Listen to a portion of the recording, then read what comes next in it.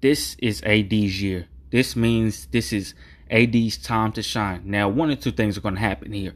Number one, he's going to make an ass of himself. He's going to be injured, and people are just going to clown him, and he's going to miss the playoffs, or he might have the team miss the playoffs in general, I should say. Or number two, he's going to be how he was in 2020, in shape, shooting more efficient threes, not having injuries, or he's going to even be better than how he was in 2020. But nevertheless, regardless, good or bad, this is AD's year. It's his time to shine. Now, this is really going to see if LeBron James can pass the torch to AD. We shall see. Have a great day, and peace. Don't let us down, AD.